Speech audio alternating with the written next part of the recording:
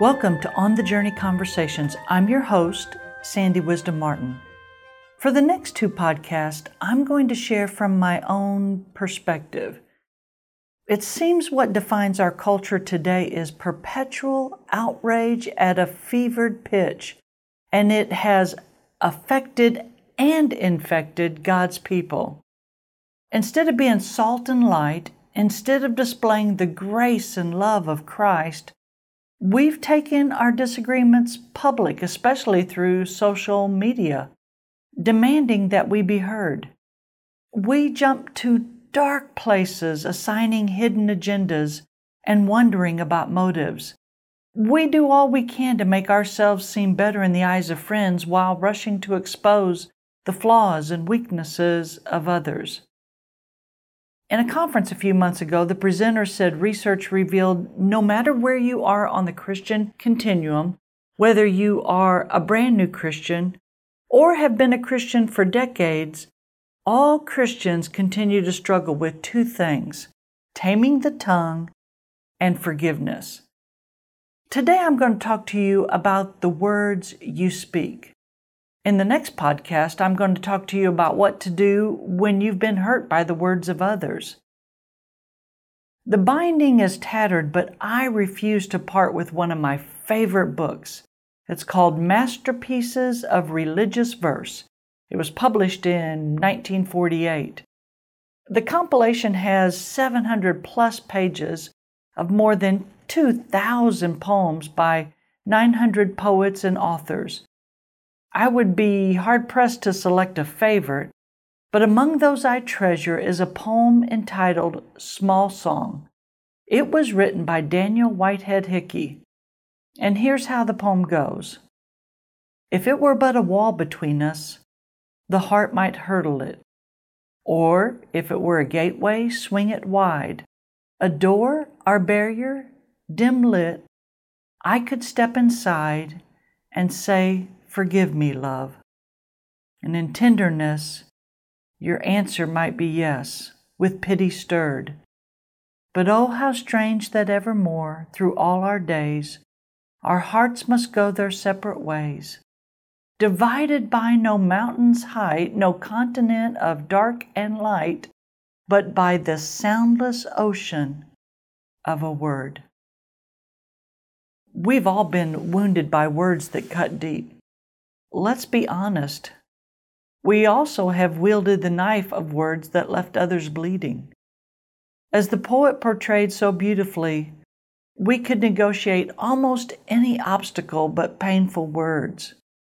In today's culture, civility is on extended vacation. Vitriolic and disparaging speech is commonplace. You layer in the insulting atmosphere of social media and chaos rules. And I'm not talking about unbelievers. This is from Christians. How did we get here? The Bible has a great deal to say about the power of our words. Proverbs 18:21. The tongue has the power of life and death, and those who love it will eat its fruit. James 3:9 says, "But no human being can tame the tongue. It is a restless evil full of deadly poison." Proverbs 12:18 says, "The words of the reckless pierce like swords, but the tongue of the wise brings healing." Matthew 12:36 says, "But I tell you that everyone will have to give an account on the day of judgment for every empty word they have spoken." James 1:26 says, "Those who consider themselves religious and yet do not keep a tight rein on their tongues deceive themselves, and their religion is worthless." James 3:6 says, "The tongue also is a fire, a world of evil among the parts of the body. It corrupts the whole body, sets the whole course of one's life on fire, and is itself on fire by hell." How can we tame our tongue? Well, let's go to the Bible for 7 helpful hints to control our words. First, get your heart right. It starts by studying God's Word. What comes out of your mouth reveals the evil thoughts at your core. When you fill your heart with His precepts, you begin dwelling on the things of God. Matthew 5:18a says, "But the things that come out of a person's mouth come from the heart." Secondly, weigh your words carefully. Often we're more concerned about getting our point across than how our words will affect the listener, or taking time to hear their point of view. Now, I'm not suggesting that you ignore issues, but even tough words can be delivered with kindness and tenderness. Work hard to win the relationship, not the argument. Proverbs 15:1 says, "A gentle answer turns away wrath, but a harsh word stirs up anger." Number 3, be gracious. When did gossip become an acceptable sin? It used to be that church hallways were filled with whispers and conversations that start with, "Did you hear?" Now social media has taken the place of the church hallway.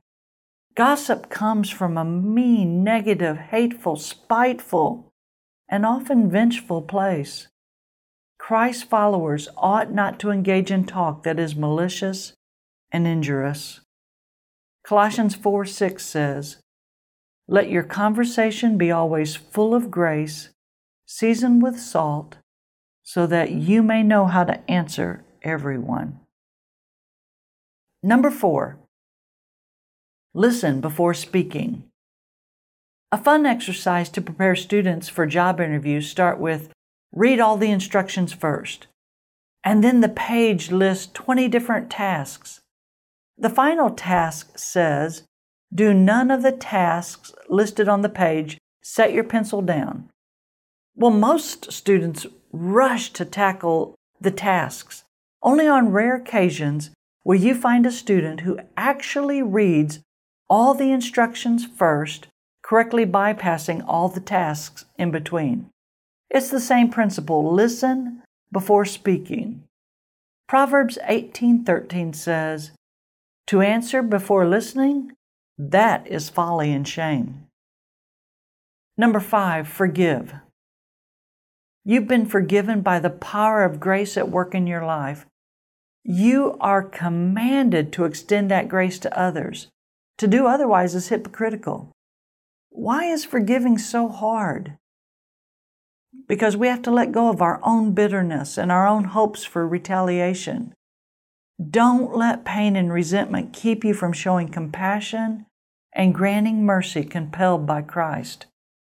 Ephesians 4:32 says, "Be kind and compassionate to one another, forgiving each other, just as in Christ God forgave you." And number 6, confess and repent. You know, pride causes us to conceal and excuse sin in our own lives. You can hide transgressions from others, but you still bear the weight of your own conscience. Guilt robs your peace of mind. With humility and true sorrow, acknowledge your wrongdoing and apologize. Proverbs 28:13 says, "Whoever conceals their sins does not prosper, but the one who confesses and renounces them finds mercy." And number 7, speak blessings. Our words can do amazing good or cause tremendous harm. You can bless others by sharing specific scriptures picked just for them. Ask God to show you how to be an encouragement to others. Let me close with prayer. Father, I repent of pride that is so obvious when I have critical thoughts. I don't want to have a judging spirit, but sometimes words tumble out carelessly before I've thought them through. Help me to always look for positive qualities in others rather than focusing on their flaws. If I concentrate on you and your call, I don't have time for malice and gossip and slander, nor do I have the desire. Remind me daily of forgiveness that has been lavished upon me. And help me walk each day with humility, love, and mercy. In the name of Christ I pray. Amen. Thank you for joining me today. This week, let's work on getting our heart right, weighing our words carefully, being gracious, listening before speaking, forgiving, confessing and repenting, and speaking blessing. If we're going to make disciples of Jesus who live on mission, we have to reflect the love and grace of Christ. We'll see you next time.